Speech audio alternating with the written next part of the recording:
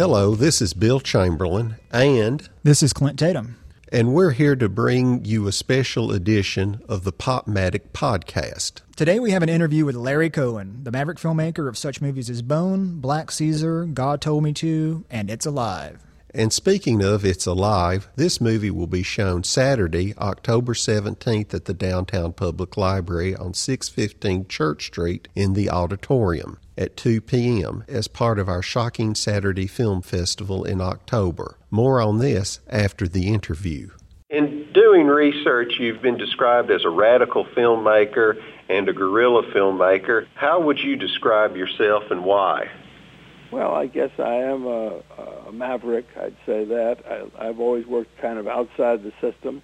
I've written, produced, and directed my films. I haven't had any interference in the making of them. I have made all the decisions that in casting and in locations and in script, and I've written the scripts myself. Making movies has been a one-man operation for me, and I've made 21 films that I've directed, and as a writer, I've written 46 or 47 produced features and created 8 television series. So I've had a nice career and always did what I wanted to do and never felt I was under anybody's thumb or anybody's command. I don't do well with authority, never had to deal with it. So I've enjoyed the experience of making movies because I got to do it my way. As a filmmaker, you have a reputation of just showing up on location and start shooting your movies without permits or permission. Is there a moment in your personal filmmaking history where you thought to yourself, boy, I really pulled one off there? Well, when we made a movie called God Told Me To, we actually shot a chase scene in the St. Patrick's Day Parade in New York City. There were 5,000 police officers there. So usually when you don't have permits, you flee from the police. And try and go somewhere where the cops won't see you. But I decided to go right into the midst of the police department's biggest event, the parade down Fifth Avenue on St. Patrick's Day, and infiltrate the parade with an actor who happened to be Andy Kaufman, who was later to become quite well known as a comedian. And Andy was just beginning his career in nightclubs, and I picked him up and said, I think you're going to be a star. I want to put you in a movie. So we dressed him as a policeman, and we infiltrated him into the ranks of the cops marching down Fifth Avenue, and we shot this sequence where he goes berserk and pulls a gun and starts shooting people. I guess only a lunatic would do something like this, but, the amazing thing is that we got away with it. I've read that you have an interesting way of writing. Could you talk with us a little bit about your writing process? Well, my writing process usually is to start off with an idea and then just see where it takes me. I usually don't work out an outline. I don't work out all the plot twists in advance. I just start writing it and let the characters come to life and then let them start taking me where they want to take me. And that's the way I wrote Phone Booth and Cellular and all the more recent scripts that you might have seen of mine that have been produced. I just start off and see what every day will bring, and I look forward to going back to writing again because I want to see what's going to happen next. I'm anxious to see how the story's going to work out. I'm excited about it because I don't know where it's going, and it's a process of discovery. Now, many writers, they work out every detail in advance. If you work for a studio in developing a script, then you have to work out every beat in the story and get it approved before you write it. I mean, I've done those kind of jobs, and it's not nearly as much fun as being able to sit down there and just write your script and have the mysterious experience of having it just happen as you're writing it. A lot of your films seem to be the melding of different genres, like Q, like it has a sort of crime story with a monster movie. What draws you to that way of working? Well, I didn't intend to do a cross between a monster movie and a documentary Naked City kind of police drama on the streets of New York. I mean, we predated, with God Told Me To and Q, we predated the X-Files, which pretty much picked up on that same style of filmmaking, where they would take a science fiction or fantasy story and shoot it in a realistic documentary, technique. I think we did that first, and I believe that Chris Carter, who did the X-Files, was a fan of my movies, as well as a fan of my TV series, The Invaders, which was a little ahead of its time also. It was a series about aliens infiltrating our society. It was on ABC television for a couple of seasons, and I think that was the precursor of things like X-Files.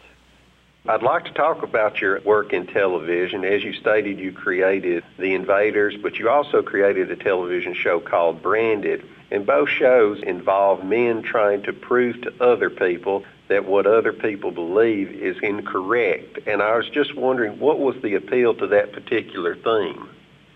Well, in the Branded show came out of a period in American life where they had something called the blacklist, where people were unable to find work because they had been accused of being communists, and whether they were or not, they couldn't get rid of that stigma.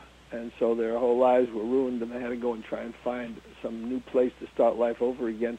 And Branded, a guy is court-martialed unjustly out of the cavalry, and Branded a coward, and he has to go and try and live down that reputation. So basically, I was doing something that was politically oriented at the time, telling a story of a blacklisted man, but doing it in the context of a Western drama with action and the usual cowboy stuff. But at the same time, it had a subtext that was pertinent to the period in which we were living.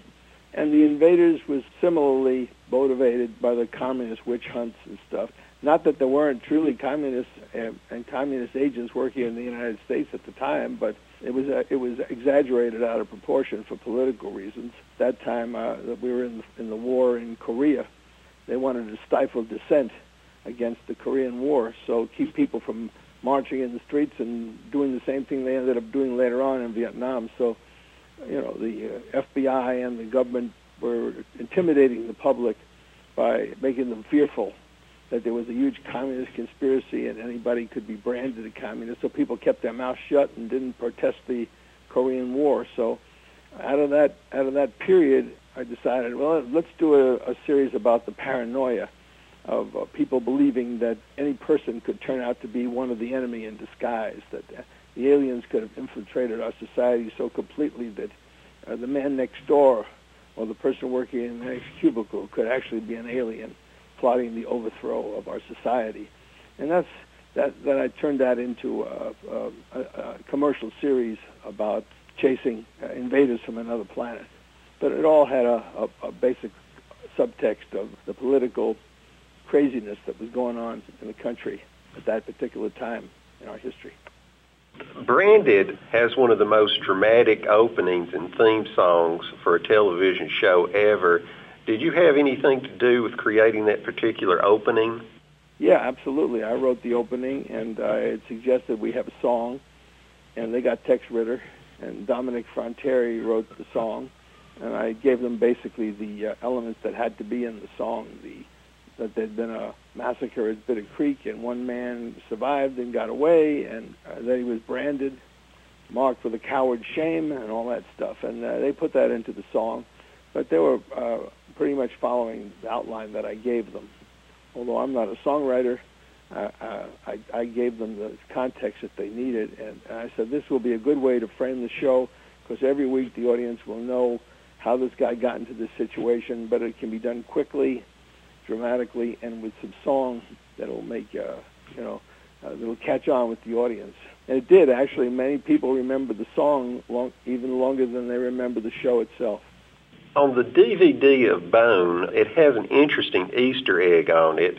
It's a 30-minute black and white television show called You're Only Young Once, and it has you playing a young Ed Wynn, and I was just wondering, how did you get that acting gig?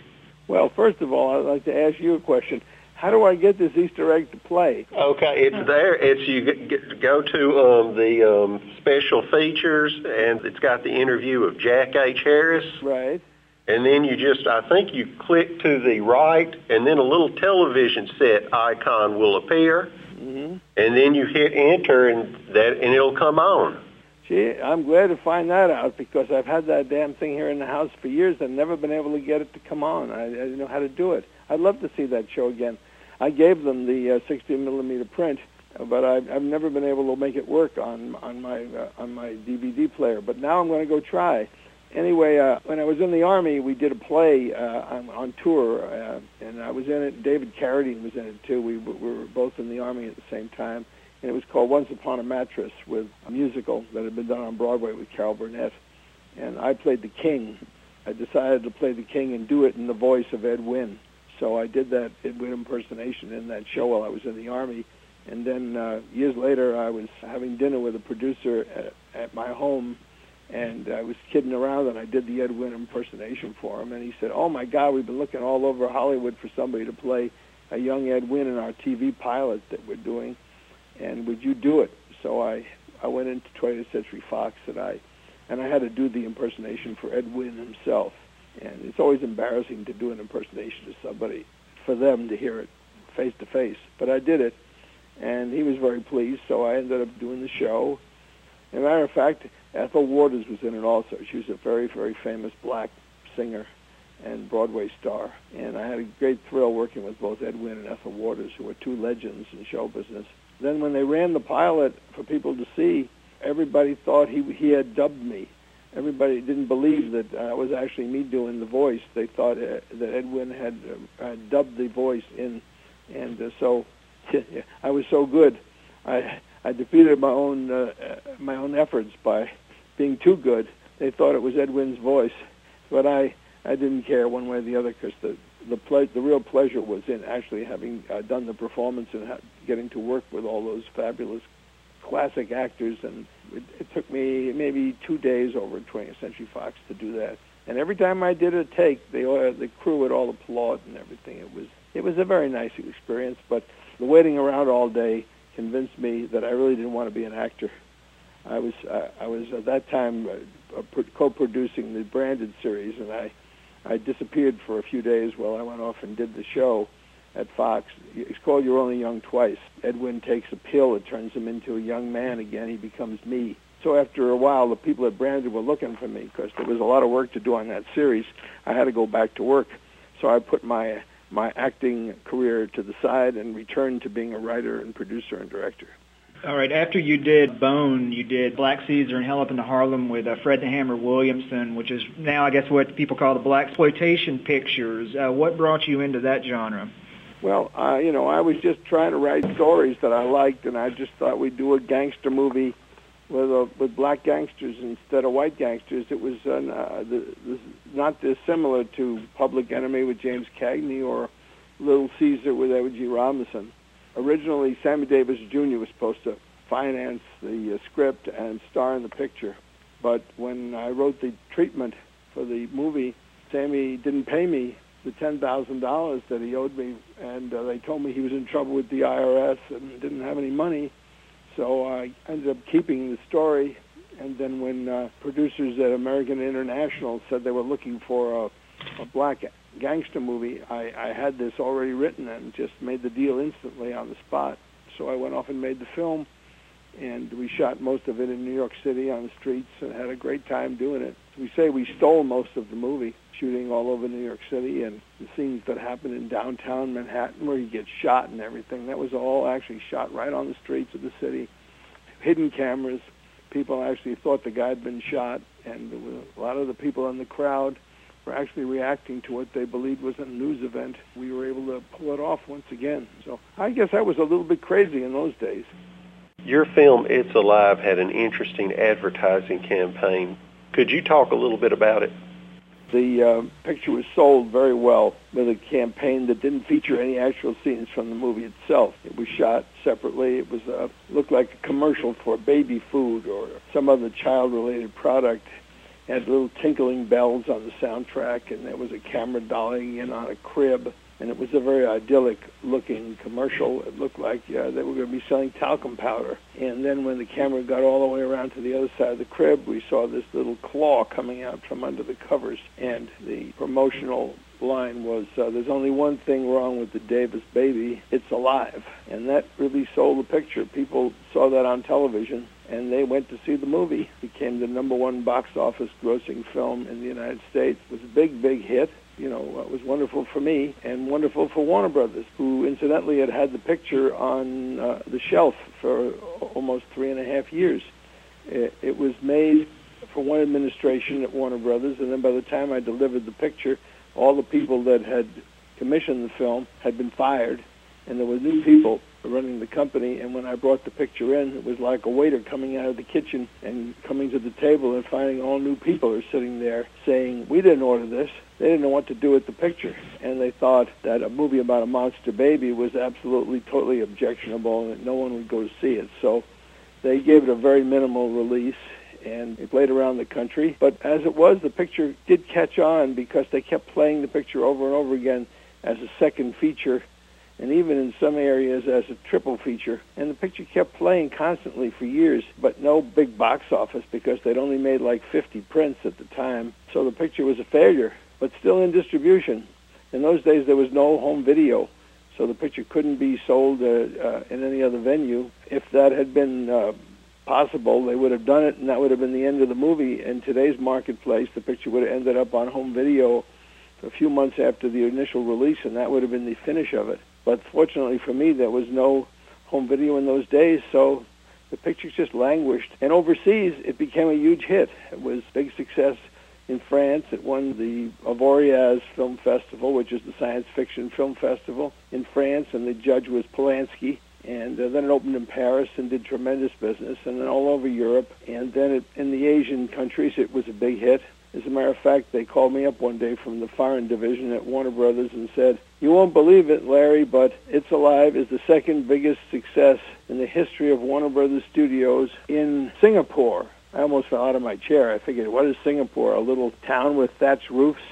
But in fact, it's a major, major marketplace and a big metropolis. This was the second largest grossing film in the history of Warner Brothers Studios, only outgrossed by My Fair Lady. I couldn't believe that.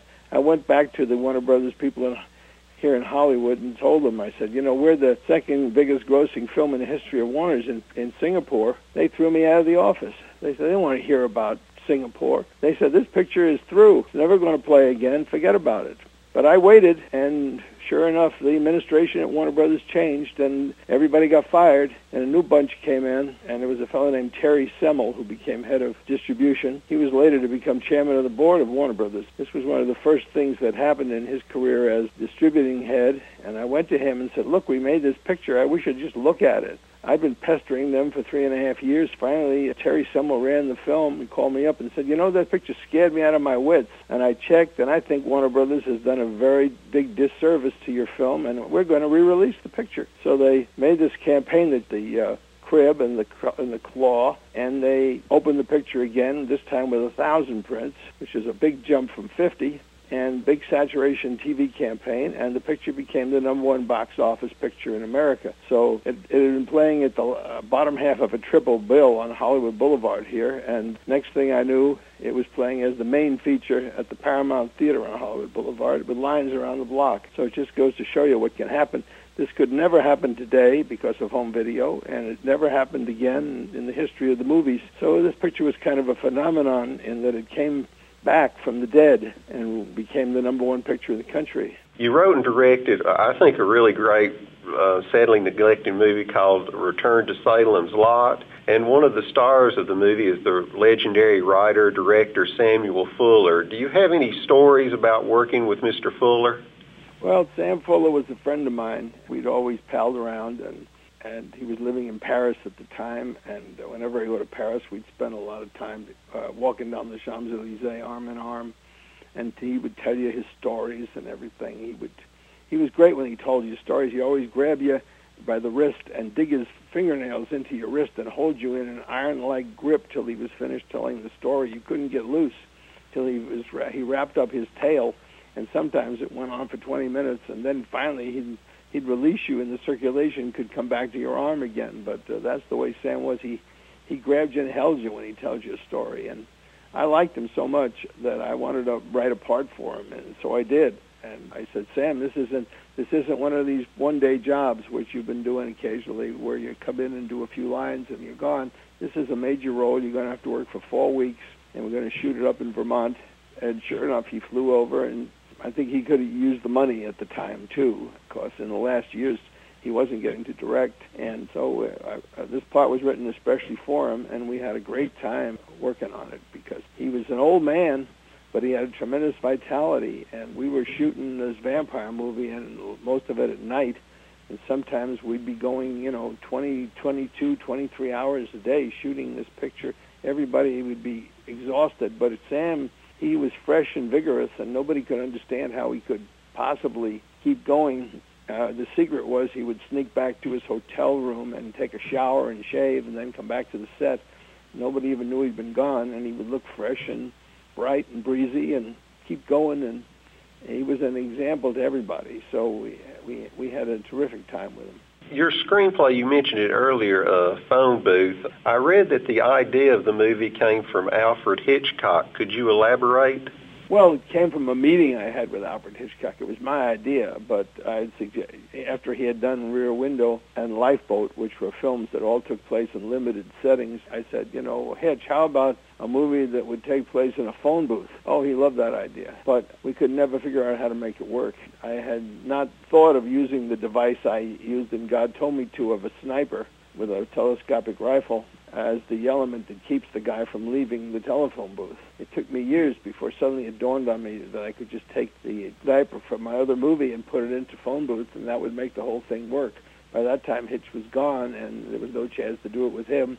But I remember whenever I'd bump into him at premieres and events, he'd always say to me, "What about our phone booth idea?" And I was unable to lick it during his lifetime. But certainly the fact that he'd given me some encouragement made me continually come back to that idea and try to figure out how to make it work.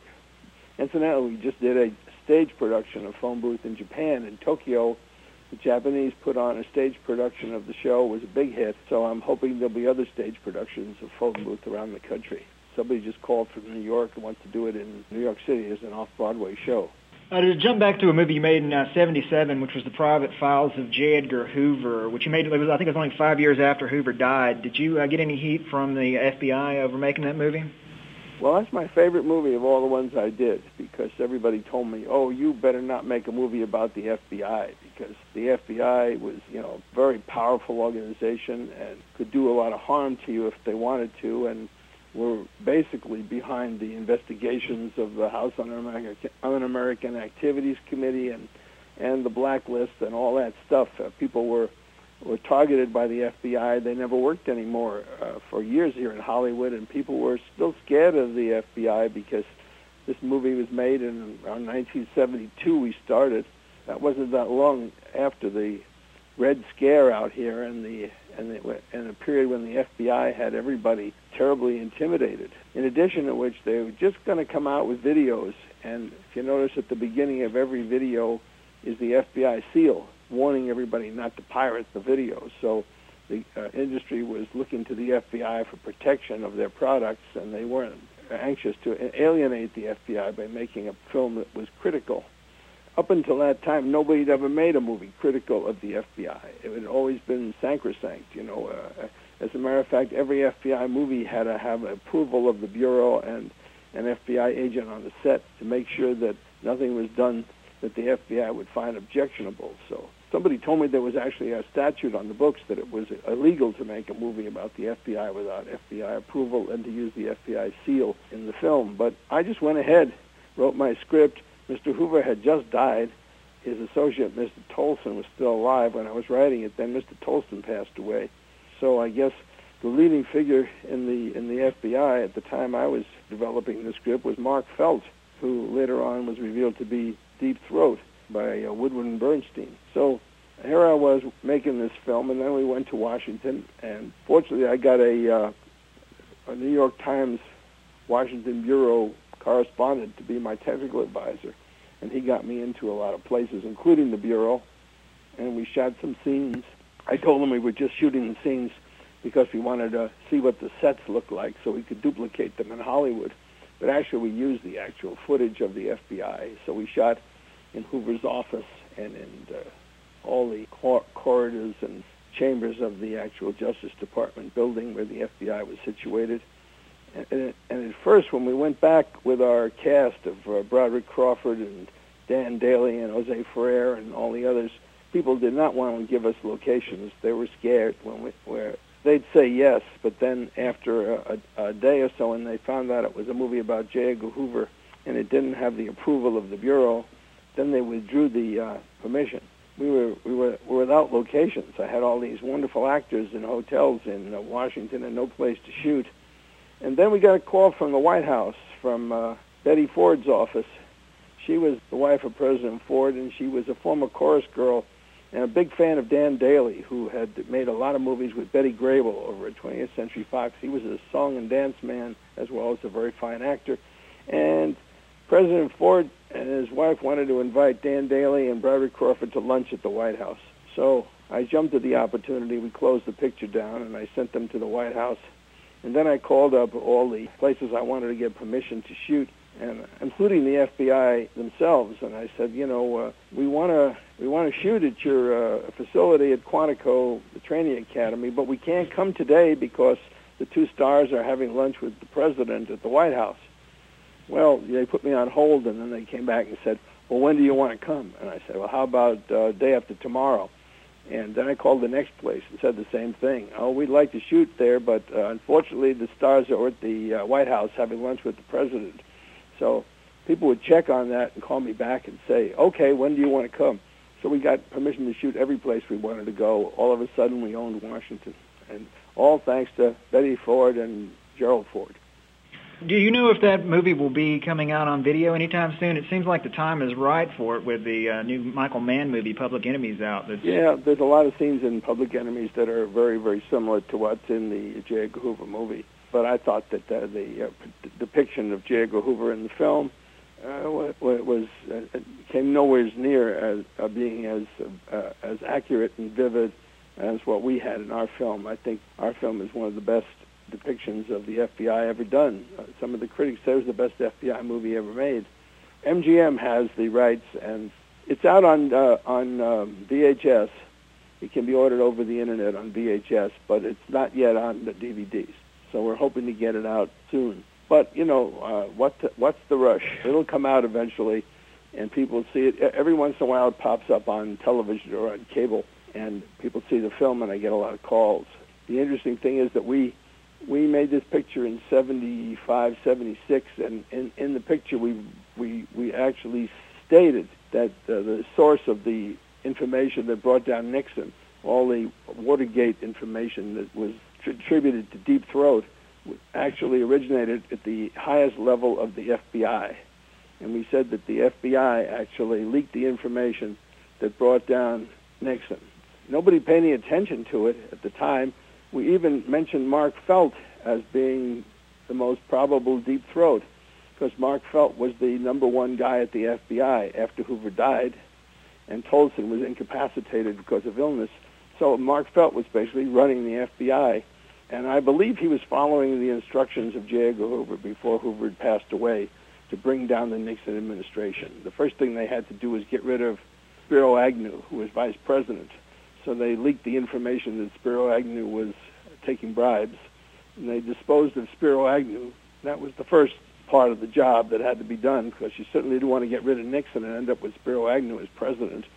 So they deposed Spiro Agnew, and then after that, the next one down was Nixon, and the information was leaked from Mark Felt, who was the number one FBI guy, to Woodward and Bernstein, and he knew that Woodward and Bernstein represented the Washington Post, which was the number one enemies of Richard Nixon. They were a Kennedy-oriented newspaper and would love to bring down Nixon if they could.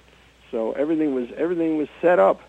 The entire collapse of the Nixon administration and the arrest of the Attorney General and all the other people that went to jail is all a result of the mechanism set up by J. Edgar Hoover. And the last person that Woodward and Bernstein would want to acknowledge as being their benefactor would be J. Edgar Hoover.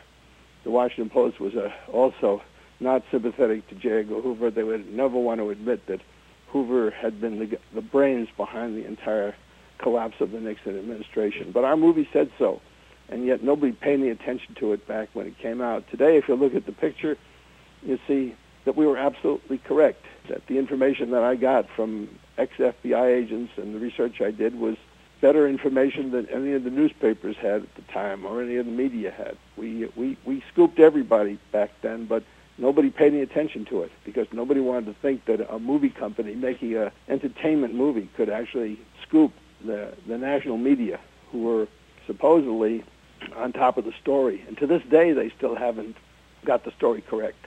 They know that Mark Felt gave the information, but they don't know that it was not an individual choice that he made, but rather he was following the edict of his leader, J. Edgar Hoover, who was like a god to Mark Felt. And that's what Hoover wanted done. He set the thing in motion, and then he died. But his spirit was there. And I'm not saying that Hoover was blameless or a great hero or whatever, but he did bring down Nixon.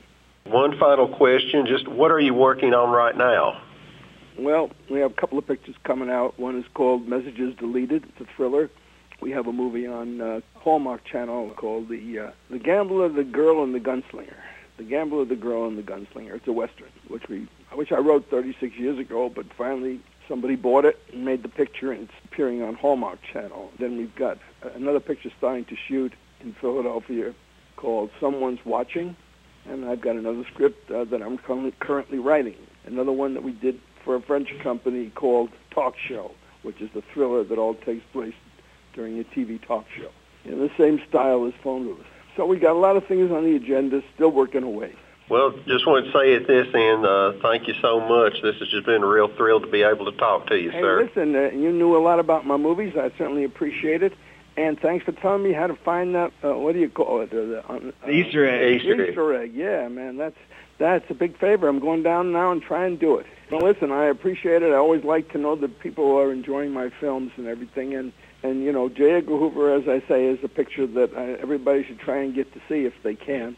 If anybody wants to email MGM and say, please put J. Edgar Hoover out on DVD, that would be a big thing to do. And if they got enough response from people, they might put the picture out on DVD, and a lot of people get to see it, which is all I want. All you can dream of when you make a movie is that people will see the movie. That's all you want them to do. The greatest reward you can have is that people are watching your stuff, and that people like you call up once in a while and want to know something about your movies, and I really appreciate it.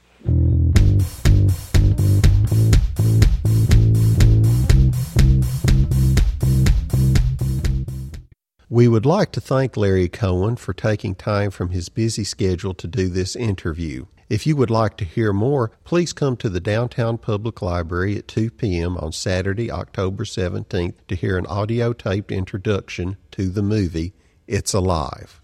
I would also like to tell you on October 3rd at 2 o'clock we will show Asylum, and on October 24th at 2 p.m. local horror movie host Dr. Gang Green will be on hand to present The Ghost and Mr. Chicken, so be there if you dare.